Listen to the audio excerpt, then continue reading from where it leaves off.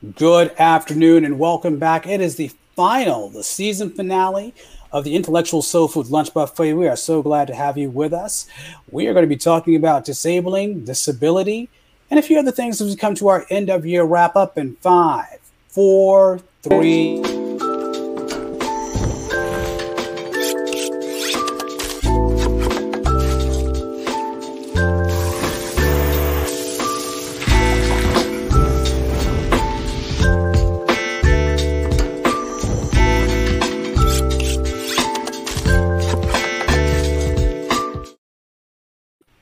Welcome back to our final episode of the Intellectual Soul Food Lunch Buffet for I want to say this is going to be season 2.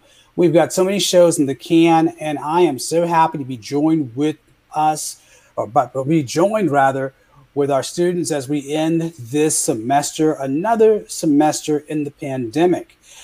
I want all of you to go ahead and introduce yourselves and check in. We'll start with Ms. Hayes. Hey, I'm Shania Hayes. I'm a junior and I'm excited to be here. Very good.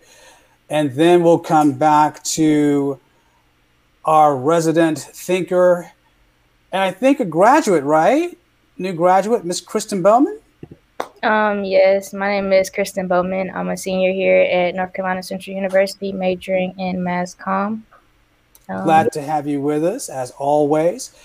And then we'll come to a man who held it down when I was not doing too well under the weather, Stuart Scott. Mr. Scott, how are you today? I'm doing great. I am Stuart Scott. My major is mass communications with a concentration in broadcast media, and I am a senior. I am very glad to be here. Are you graduating this year? I am graduating in December, yes. Oh, okay. Well, we'll probably see you in another class, I'm sure. We're glad to have you with us. And we'll now go to Ms. Sanchez. Tell us about yourself again. Hi, my name's Tamara Sanchez. I'm a senior as well, graduating in spring 2021. My major is mass communications with a concentration in PR, public relations. Fantastic. And last but not least, joining us is Miss Kristen Stargell. Kristen, why don't you check in for us? Good morning. My name is Christian. I'm a junior mass communications major here at Central. Good morning. Well, it's afternoon, 2:00, and no worries. It is that time. We are all ready for this thing to be over. You all have gone through an awful lot this semester. And you should be commended for, again, surviving another semester in the middle of a pandemic. And today we have a very interesting show. Our show today is going to be talking about disabling ableism. And as we talk about disabling ableism, I think we need to begin to unpack what is the term ableism. Who wants to go ahead and start with that? What is ableism? Ableism is discrimination in favor of able-bodied people. Okay, so what exactly does that mean? To be more specific, it's discrimination and social prejudice against people with disabilities and people who are perceived to be disabled. Very good. So as we talk about that, give us some examples of ableism, because we had a very interesting discussion about it. Let's talk about let's begin to try to unpack this thing called ableism. What is it? What does ableism look like? One example in everyday life is like how some buildings aren't like handicap accessible. Like they might only have stairs and no ramp for handicapped people. That is a form of ableism a lot of us don't think about, that we partake in, because we don't necessarily need the ramp if we're able-bodied, and we don't think about the people who do need it. So that was one thing I found looking up ableism I found really interesting. Somebody else. Give us another example. Yeah, Chad, go ahead. I think another example is putting people with disabilities in different schools and different institutions other than, other kids, basically making them feel different or like they're not normal like the other kids, and just separating them in that way. Okay. Somebody else. Even the way that we talk like on a daily basis and some of the terms that we use, we don't realize that it's actually like offensive to disabled people. So, right, if we take a look at our website, accessliving.org, it's a blog that we have. It says, what does ableism look like? The lack of compliance with disability rights or laws like ADA, segregating students with disabilities into separate schools, the use of restraint and seclusion as a means of controlling students with disabilities, segregating adults and children with disabilities, failing to incorporate accessibility into building design plans and buildings without braille on signs, elevators, and so forth, building inaccessible websites, the assumption that people with disabilities want or need to be fixed, using disability as a punchline or mocking people with disabilities, refusing to, make the reasonable accommodation, eugenics movement, and the mass murder of people in Germany, when you think about that. So that's kind of deep. Do you think that we ever engage in that sometimes? Because I think we had that conversation once before. I mean, what do you think? Do you think as able-bodied people that we take for granted some of the things we say and some of the things we do? I think I definitely do partake in it a lot more than I thought I did. When I was researching on it, just like how I said about the building thing, that's something like I never thought about. Like if a ramp wasn't there for a handicapped person, it's never something that crossed my mind because I don't need it. So I do realize, and then saying stuff like he's so crazy, or I'm a little bit bipolar, just stuff like that in our everyday lingo that we probably shouldn't be saying, but we still do say. What about you, Tamara? What do you say, Ms. Sanchez? I definitely do think that we take the things for granted just because we don't keep in mind of those type of things because it's not a part of our daily lives. I, for one, definitely do have to check myself, like just being mindful of others and what they do go through, like she said, like saying little things like that. Even I've seen like people that will block the ramps or certain things like that, just because they're not keeping in mind that there are people that actually need it. It's more so people that don't need it are using it. I see. So one of the things we also think about when we think about this term called disability is that it's something that is visible. We don't stop to think about the other types of disability, like the cognitive disabilities, such as people you've mentioned, bipolar disorder, or someone that may have associative disorder or ADHD, things of that nature. So do you think that we've kind of stereotyped what disability looks like, what it's supposed to be? I definitely think we've put a stereotype on what disability looks like because, as you said, we think of disability as something that's physical, and we don't take in regard as to how broad disability goes. I guess it's so many different disabilities out there that you probably don't even know about. So. You mentioned in an article that you looked at that talks about, even I think in Hollywood we talk about this notion that there's this terrible, I wouldn't say terrible, but I would say it's a weird conundrum. You have people who are able-bodied who play people who are disabled. Does that make sense? What do you think about that, Chad? I think sometimes, it can work. A lot of times it doesn't really make sense, but sometimes, like in the case of whenever Jamie Foxx played Ray Charles in Ray, because there could be someone who is blind who loves music, and they see that movie, and they may feel, inspired by something like that. But I could also see how, maybe disabled people may feel some type of way about that because the people who are acting it out aren't really, they don't really know exactly what it feels like to live that way. So it's basically giving out basically like the wrong perception of what being disabled is. Well, it's interesting because, so I'm going to go to share a screen real quick because when we talk about the images of those who are disabled, one of the first TV programs that talked about or showed people being disabled, that had mass appeal was this TV show, and I'm aging myself. I'm a little older than you all. Sorry about that. And I'm going to put this out there. I'm not sure you probably recall it, but let's see if you might get it. Let's see if you can recall. Well, you won't recall it, but I'm going to put it out anyway. And it's this old TV show they had called Ironside. So the premise of the show is that you have this individual who was a chief of detectives in San Francisco in the 60s. And he was shot by an assassin's bullet. And as he was shot by the assassin's bullet, he didn't get killed, obviously, but became a paraplegic. And as he became a paraplegic, he said, I'm still going to become a cop. I'm still going to do my job as a cop, as a special consultant. And so as you looked at this, the ironic thing is that the late Raymond Burr was able-bodied. And here's the interesting twofer about this. The late Raymond Burr was a closeted gay man also.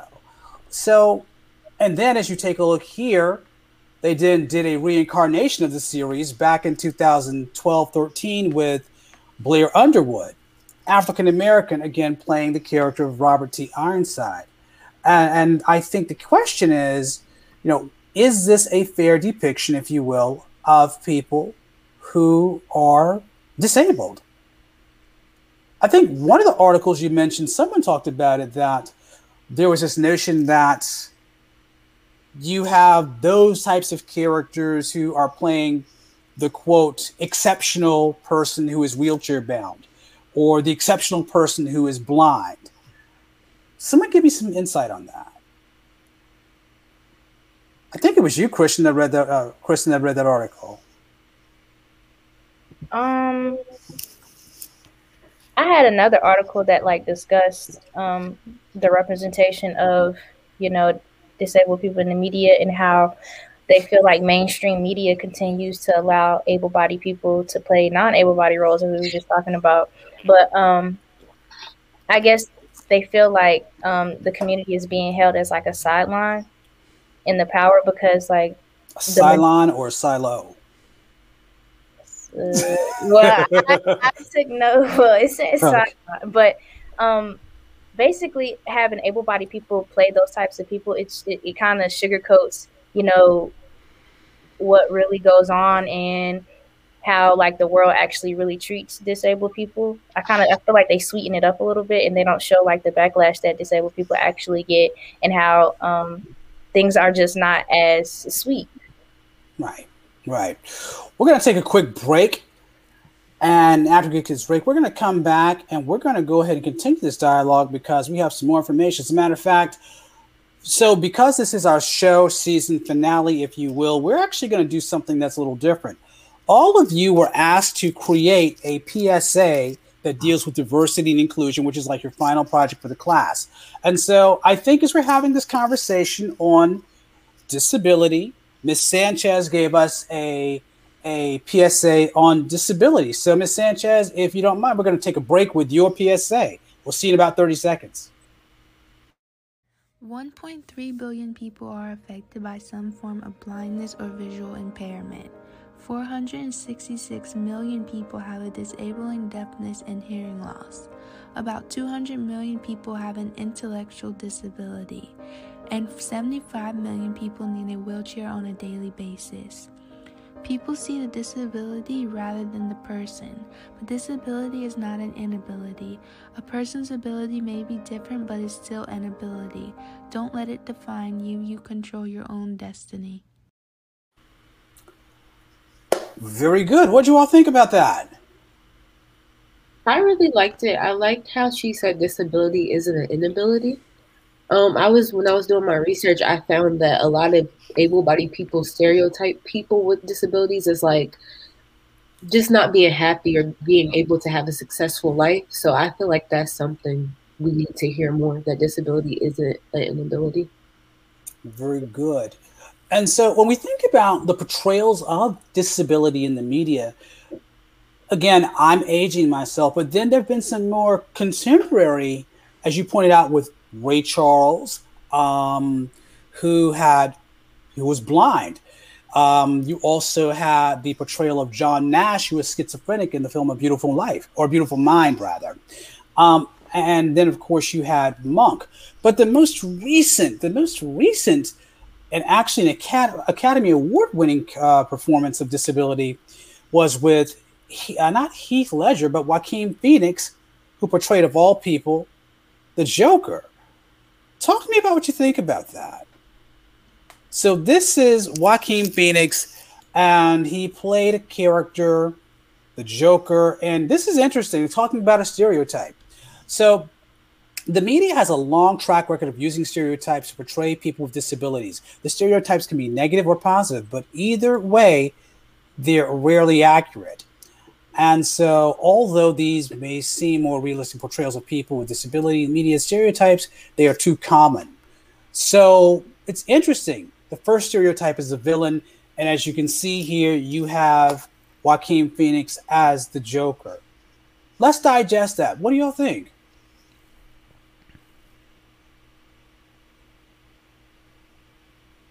I you can go ahead. I think that it's a very common thing. We see a lot of movies about with people with disabilities. It's always a negative or sad or pity or something that's not very happy, basically. Movie that's about someone with a disability is never in a positive light. I don't understand why they make it that way, because there are people that are very successful who have disabilities or who live great lives and they have disabilities. So I'm not sure why. Well, I do know it's money based by directors and people like that do movies that are like negative, because that's what people are drawn to, and those are the stereotypes that are based around people with disabilities. But yeah. Someone else. I think that article made a really good point about when they talk about the stereotypes and the villain as the first one. A lot of the stereotypical villains they have some type, if they have a disability, some type of mental disability. Like very rarely, if they play the villain, it's a physical disability versus another stereotype that article mentions, like the superhero or the victim. And I think when it comes to those stereotypes, it's like the superhero or the victim is always someone who has a physical disability, and like the villain is usually someone who has a like cognitive disability. Well, you just tapped on it. Stereotype number 2 is the superhero. And then you see here with Daredevil, which is the Netflix series, blind man able to now see at night, but he is almighty, extremely super powerful. Or you could take a look at Bruce Wayne and Batman, who clearly has, in my honest opinion, he would represent someone that has some sort of a dissociative disorder. They even talked about that, I think, in the third Batman film with Val Kilmer. So yes, and then you do talk about the other stereotype they mentioned, which is the victim. So someone unpack the victim stereotype. What is that? Yeah, so like in the example shown in the Hunchback of Notre Dame, basically, he's kept locked in a tower because the man who took him in is basically telling him, the public, they're gonna fear you, that you look like a monster. Oh, I'm sorry, I put him out. Let me put him back in. My mistake. Yeah, so basically just making him feel bad about himself, and it just goes to show how it's basically showing how this being disabled is a sad thing, and that's not true at all, because like you said, having a disability isn't an inability, but that's what that movie portrays. So as you guys were saying, it can be like misleading at times. Do you think that even in our reality TV show culture that we kind of take advantage of those with disabilities? Are there some television shows and reality TV that we could actually look at and say, wow, they're kind of riding this for monetary gain? Yes, I think the show Little People, they have Little People women for LA. I want to say Atlanta too. But it's basically a show just basically on the lives of like 5 women who are little people, but it's more of like a drama. It's all about drama. Like they fight each other. Like it's not really in a positive light. There are some positive things, like people who have left the show, they've kind of did their own thing because the show is basically centered around drama and things in a negative way. So there are some people that go and take their own route and make their life more positive. But yeah. Someone else. This isn't like a TV show or not or anything, but a lot of times, and we've seen recently on like Instagram and TikTok and stuff like that, a lot of people with disabilities take their disability and kind of like run with it. I can't name these people by names because I don't like keep up with them, but I'm pretty sure you guys seen them on TikTok or Instagram before, just kind of like using a disability as a way to make money, and they kind of like clicked up with other disabled people through social media just to like, you know, get a gain on that. And I don't really know how to look at that in like a positive or negative way because I don't know how that represents other disabled people like in society. Another disability that we could think about too is this issue of elephantitis. You know, elephantitis, of course, there was an issue of the Elephant Man. And then now we're looking at shows like My 600-Pound Life, where we're looking at people who are morbidly obese who are having to literally be cut out of their houses. It's almost as though that we are, I would say that our culture, I don't know if we're doing a service or not to our culture, our media culture at least, when we take this reality TV show culture and then we monetize off of it. I think another one is hoarders. Yeah. And I think the other one, there's another TV show they had some time ago. I think, what was it called? Intervention, where we looked at that. So I want to know more about some of the things that you've researched on this topic. As we go back and talk about, you know, this issue, ableism and so forth, we also want to talk about the whole piece on, I guess, there were some other media examples that you all talked about. You mentioned positive and negative examples. Someone talked about Forrest Gump. Let's talk about Forrest Gump. So basically, in Forrest Gump, there's a scene in the beginning of the movie where, as though he's getting off the bus with this girl that he likes, because in the movie he has polio, which makes his muscles very weak, so he has to wear leg braces. And these 3 boys are bullying him and throwing rocks at him and chasing him with their bikes.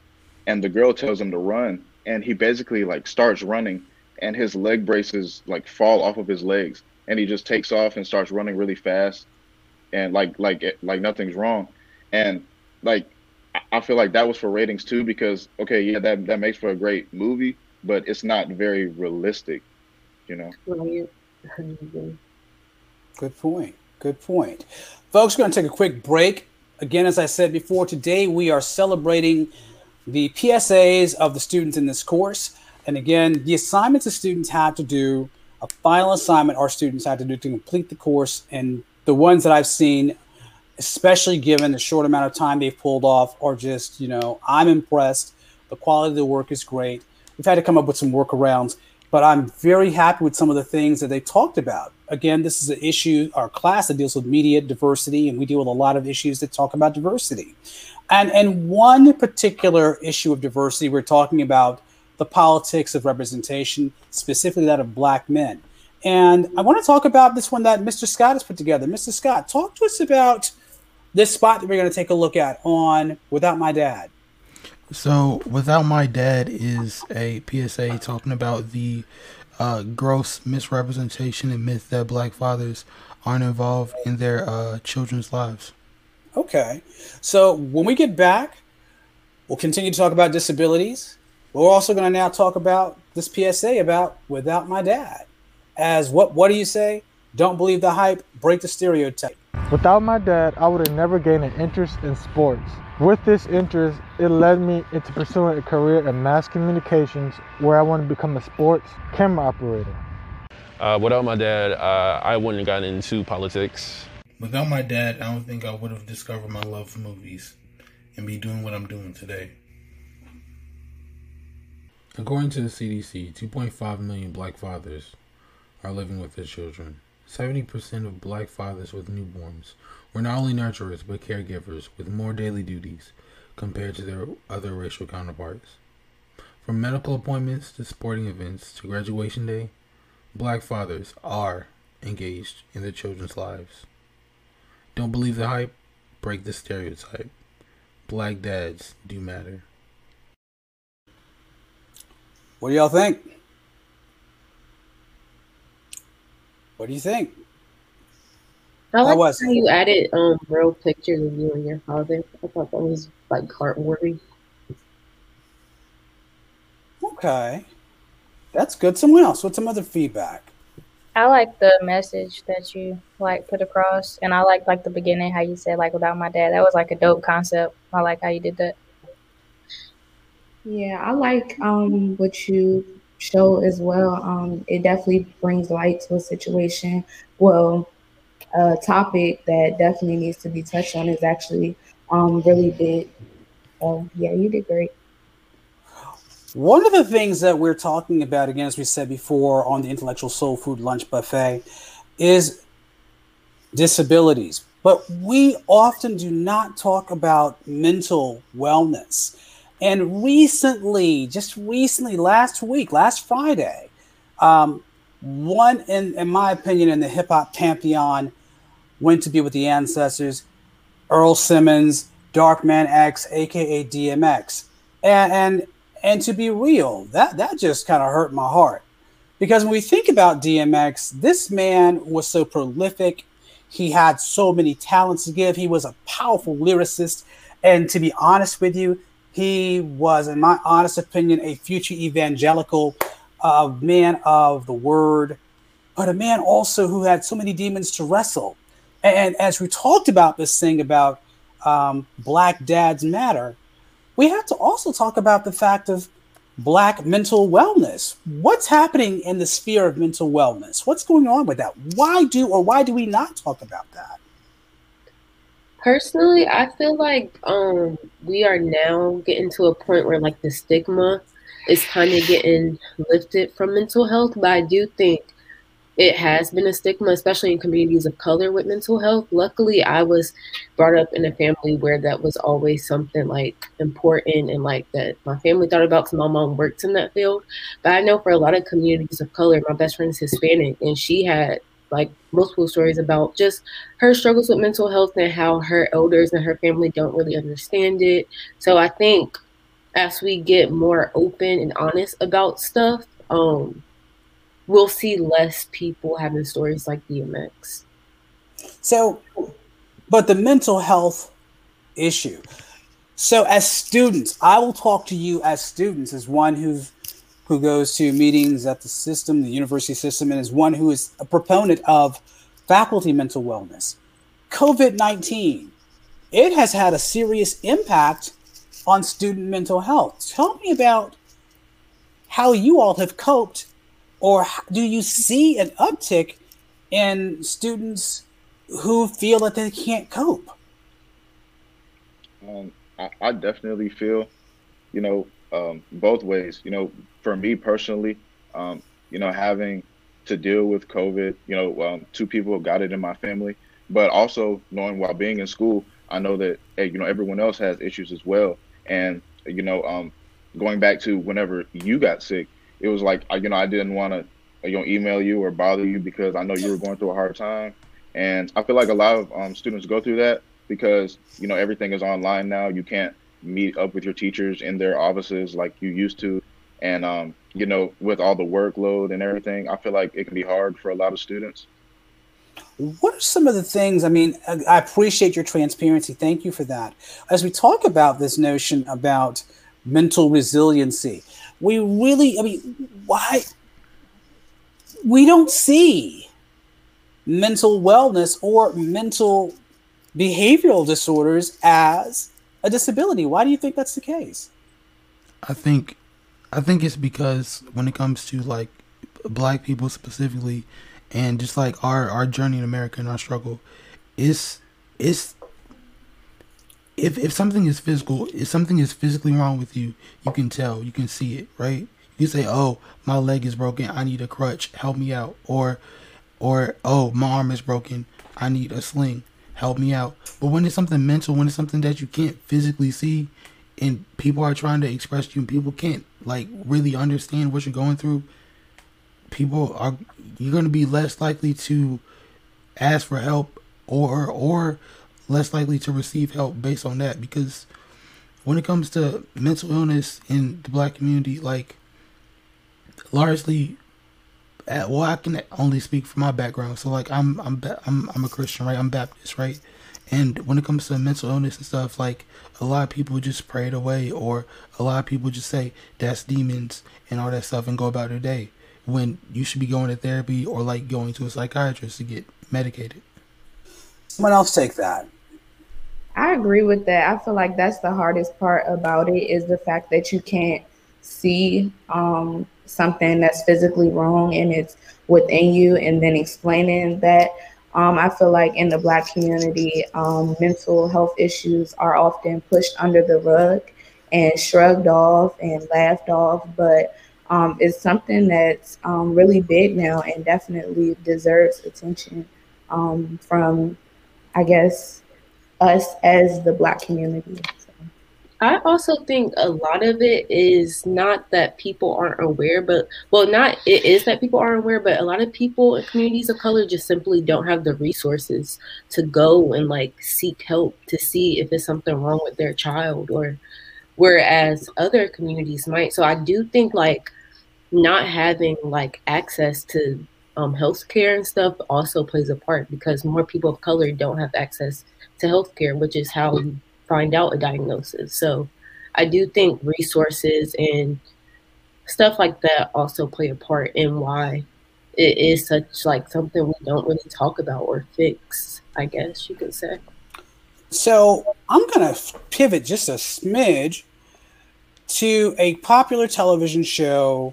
We all know what it is. It's the most popular medical drama called Grey's Anatomy. I'm trying to bring up an image of it. And do any of you watch Grey's Anatomy? You don't watch network TV. Okay. Shame on you. You're media people. You need to start watching some of the TV, because you've got to start analyzing it. And one of the things that I saw in the storyline was that the chief of surgery, or the chief resident, African-American man, his wife, African-American woman, played by Broadway legend Loretta Devine, she's dealing with Alzheimer's. And it's weird because, again, for the first time, I think you don't see African Americans dealing with, this type of level of decomposition. In many cases, we don't have storylines of African Americans that deal with the challenges of mental wellness. But if we think about the film A Beautiful Mind, which was directed by Ron Howard, and I believe Russell Crowe starred in it, talked about the mental decomposition of schizophrenia with mathematical genius John Nash. What do we need to do you think, to one, talk about the issues of disability in our Black community as Black folk, and what do we even classify as disability among our households?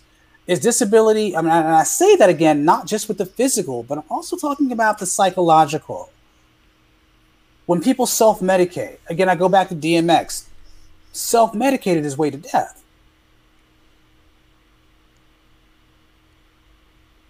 Don't give me crickets. Don't give me crickets. No, I just feel like, especially in our community, we have to, not be afraid to speak up when we feel like we're having a problem, and just, always just love on each other, be gentle with each other. Don't be afraid to ask, your family member or your friend if they're going through something, because that stuff can go a long way. And a lot of times people like to just keep stuff bottled in, and then, it can lead to very much worse things, like taking medication or doing, stuff even worse that can harm their health or put their life in danger. So we just have to, I think as Black people, I think, we need to continue to just show love for each other, and don't be afraid to ask people if something's wrong or if they're going through something. Very good. Again, today on the Intellectual Soul Food Lunch Buffet, we are looking at the final show of our students for the semester. And again, all the students were asked to create their own diversity PSAs. And we're going to now pivot the issue from Black dads to now talking about, I'm going to hit you with two of them. I'm going to hit you with two that talk about gender. So we're going to deal with one that talks about the pay equity scale, and then we're going to talk about the Girls Lead Act. So who were the ones that did that? I did Girls Lead Act. So what are we going to see with Girls Lead Act? The Girls Lead Act, you'll see basically just a call to action on how to get involved with pushing this act to Congress and getting Congress to sign it, basically. And Kristen, you did the other one. What's that one?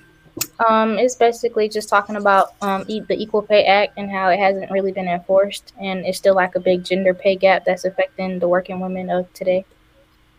Okay, so when we get back after this 60-second break, we're going to continue to unpack this issue about disability stereotypes, and we're also going to start to now wrap up our semester and just have some chit chat about that. So we'll see you in about 60. The Equal Pay Act, signed in 1963, is a labor law that prohibits gender-based wage discrimination in the United States. This law mandates that employers be forbidden from awarding unequal wages to men and women working the same jobs requiring the same skills, efforts, and responsibilities. But it's 2021, and women are still, on average, paid 17% less than men. There is absolutely nothing equal about a gender pay gap. Stand up and fight for the working women in your community. Girls and women have been disproportionately affected by the COVID-19 pandemic. Nearly 743 girls have been pushed out of school due to secondary consequences of this. Email Congress today via the Border Project website to support the Girls Lead Act. All you have to do when you get to their website is hit the Act Now tab and email Congress through the template provided. 2.5 million girls are now at risk of child marriage between 2020 and 2025. The future needs us. Act now. Thank you. So we had a few technical glitches, but it was a good attempt. I appreciate that. Technical glitches. Again, we are unpacking, or we are disabling ableism here in the Intellectual Soul Food Lunch Buffet. And I want to go to a report that we have from GLAAD. Now, for those who don't know, what is GLAAD? Could someone tell me what GLAAD is? Someone should Google up GLAAD. GLAAD.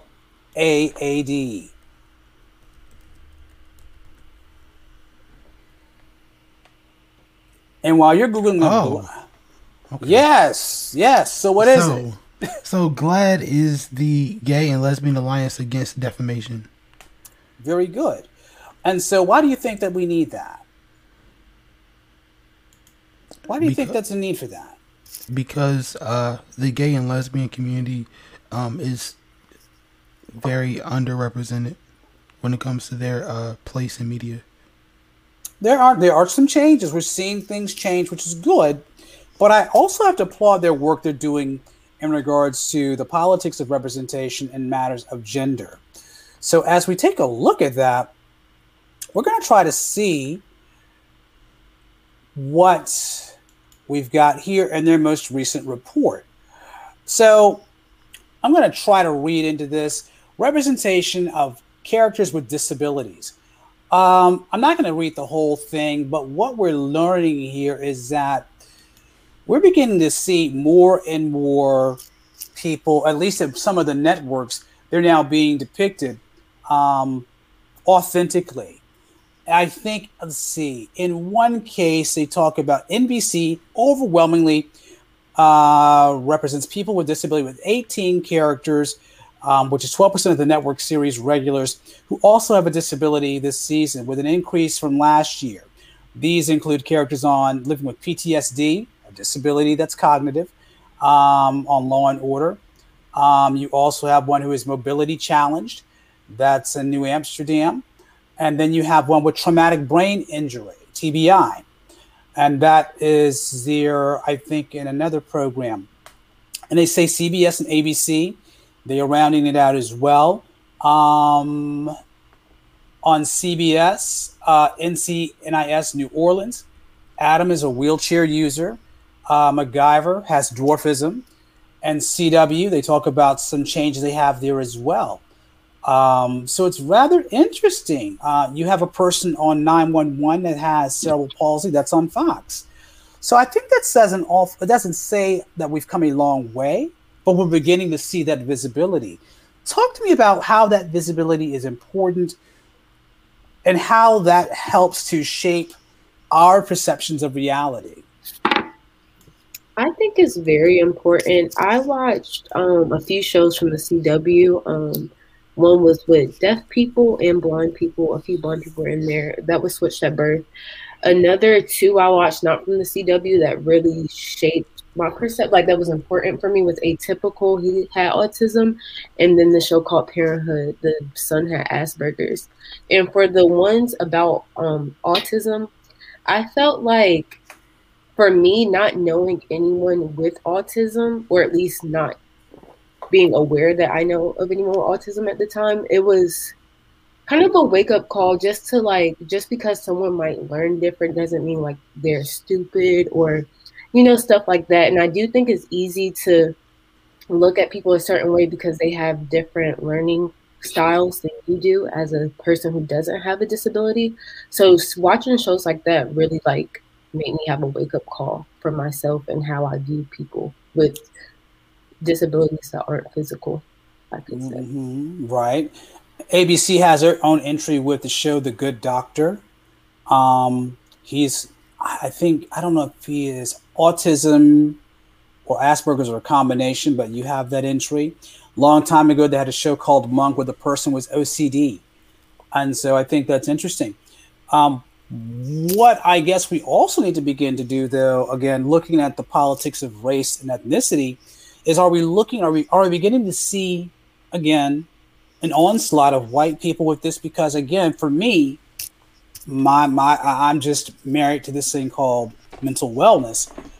We probably need to start seeing more people, in my honest opinion, African-American folks or people of color or biopic who are dealing with these issues that deal with mental impairments or dealing with, let's say, behavioral, challenges.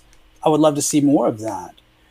So let's go ahead and shift the gears, if you will, because this is our end of your show. We're down to our last 10, 15 minutes or so.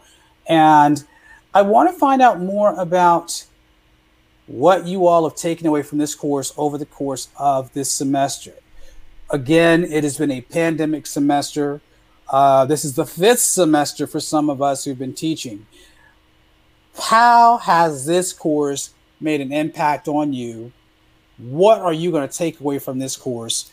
What are some things that you can appreciate from this course?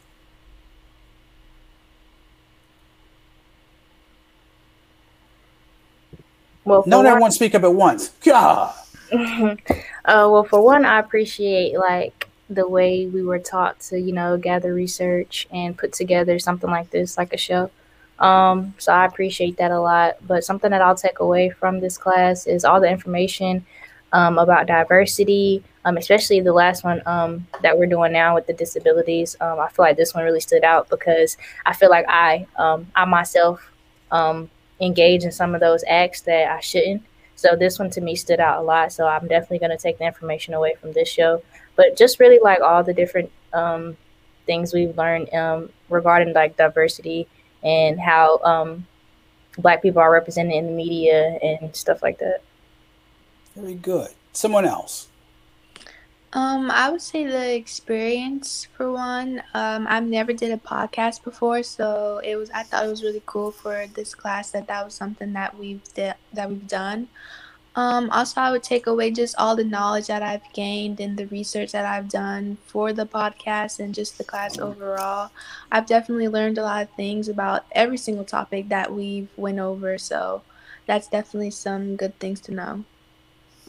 Okay. Who else? For me, it was more about the process of making this podcast. Being somebody that also hosts their own podcast, The Anything Period podcast is available on Spotify, Apple Podcasts, Stitcher. Yeah, just do all the shameless Anchor, promotion you can. wherever else you can get your podcast. Just going through this process and researching and finding out like a different style of doing a podcast, and just like going through that whole process and doing it in a specific amount of time. It definitely gave me a new way and a new style to do my podcast. I appreciate that. Yeah. Someone else. I'll say what I learned the most, like the biggest thing I learned is taking the time you need, doing the research you have to do, and then preparing yourself for whatever it is. While I didn't always apply myself, I learned a lot, and I appreciate that. So, okay, let's go to Chad Norfleet. What I'll take away is definitely all the research we did and everything we learned, and according to diversity, and basically it just opened my eyes, made me more aware of stuff that's going on in the media in the world, such as disabilities. Researching that, make now I have more information, so now I can do more to help, and help educate others as well. Everything we talked about, from women to the media, and basically everything we've learned so far. I'm just really thankful for the information that I've gained in this class. Great. And Ms. Hayes, what about you? I just booted her. Go ahead. I've always liked research, but I just booted her. I did it again. Hold on. Go back. I'm sorry. I booted you by mistake. I was saying that I had liked research prior to this class, but one thing I realized is I didn't really get invested into topics I didn't find personally interesting. I realized that with the women in sports journalism, and I think that really, I started finding it interesting as I did it, and I think it just made me realize to do the research and do the work instead of like just staying in my own little comfort zone. Like this class really took me out my comfort zone, I guess I could say. Okay. All right. Now that we've had the happy, joy, what are some things that we can do better for the next? What would you recommend to the next group of students who come to the Intellectual Soul Food Lunch Buffet? What are some of the things that you would recommend they do so they can make sure they're just as successful as you've been? Don't wait last minute and do the work early. Yeah. All right. Talk about waiting to the last minute. I think I waited to the last minute on the podcast. I think it was the first one. And I just feel like my stuff, what I was saying didn't really have substance. You can tell I wasn't that prepared. And I do think it shows when it's time for the show to come and you're on the spot. So, yeah, I think just prepare yourself very well. Somebody else. Not only not to wait last minute, but don't be afraid to step outside the box and get outside of your comfort zone. Don't be scared to do something that you've never done or learned before, because especially in this class, creativity is a big thing, and just be willing to take criticism and be willing to learn. I appreciate that. That's good. What could I have done to make it a better class? Anything? I'm honest here. On that note, we'll go to commercial break and come back. We're gonna actually go to Chad. Chad, why don't you set this spot up that you put together for us? It's on Women's Sports Foundation. Yes, so the Women's Sports Foundation, they're working to help close the gender pay gap in women's sports, because the margin is just so big between male athletes' salaries and females. Especially female athletes who excel better in sports. And so in soccer, the women's soccer team is national finalists almost every single time they go to the Olympics, and they still don't get paid nearly as much as our male USA team. So they're just working with female athletes and other organizations to help try to close the gender pay gap and make things more fair. Okay, so we're going to take a last break and come back after taking a look at Mr. Norfleet's PSA. One of the topics we cover in the Women's Sports Foundation is gender equality and helping fund women's sports. In many different ways, women's sports aren't given the same respect or benefits as men's sports, from things as simple as the meals to team gear, and a lot of this is due to funding. In the pros, they don't get nearly as much pay or funding as the men, but the Women's Sports Foundation is working with different women's sports organizations and players to help close the gender pay gap and make things more fair for women in the future. What'd y'all think? I like that. That was good. I liked how the facts that he had were very like short and to the point, and I can see them clearly. You can see them clearly. Now, understand he does not have a camera crew. He was able to get royalty-free footage, so he did not go out. I'm sorry to bust your bubble up. I ain't going to let you go out like that. You're a student. You're learning. You'll be there. But I do appreciate what you did there. I think we last ended the question, and then we're probably going to just go ahead and wrap it up for real. What are some things that you think that I can do as a professor to make this a better experience for all of you, or for folks coming in next semester? I can take it.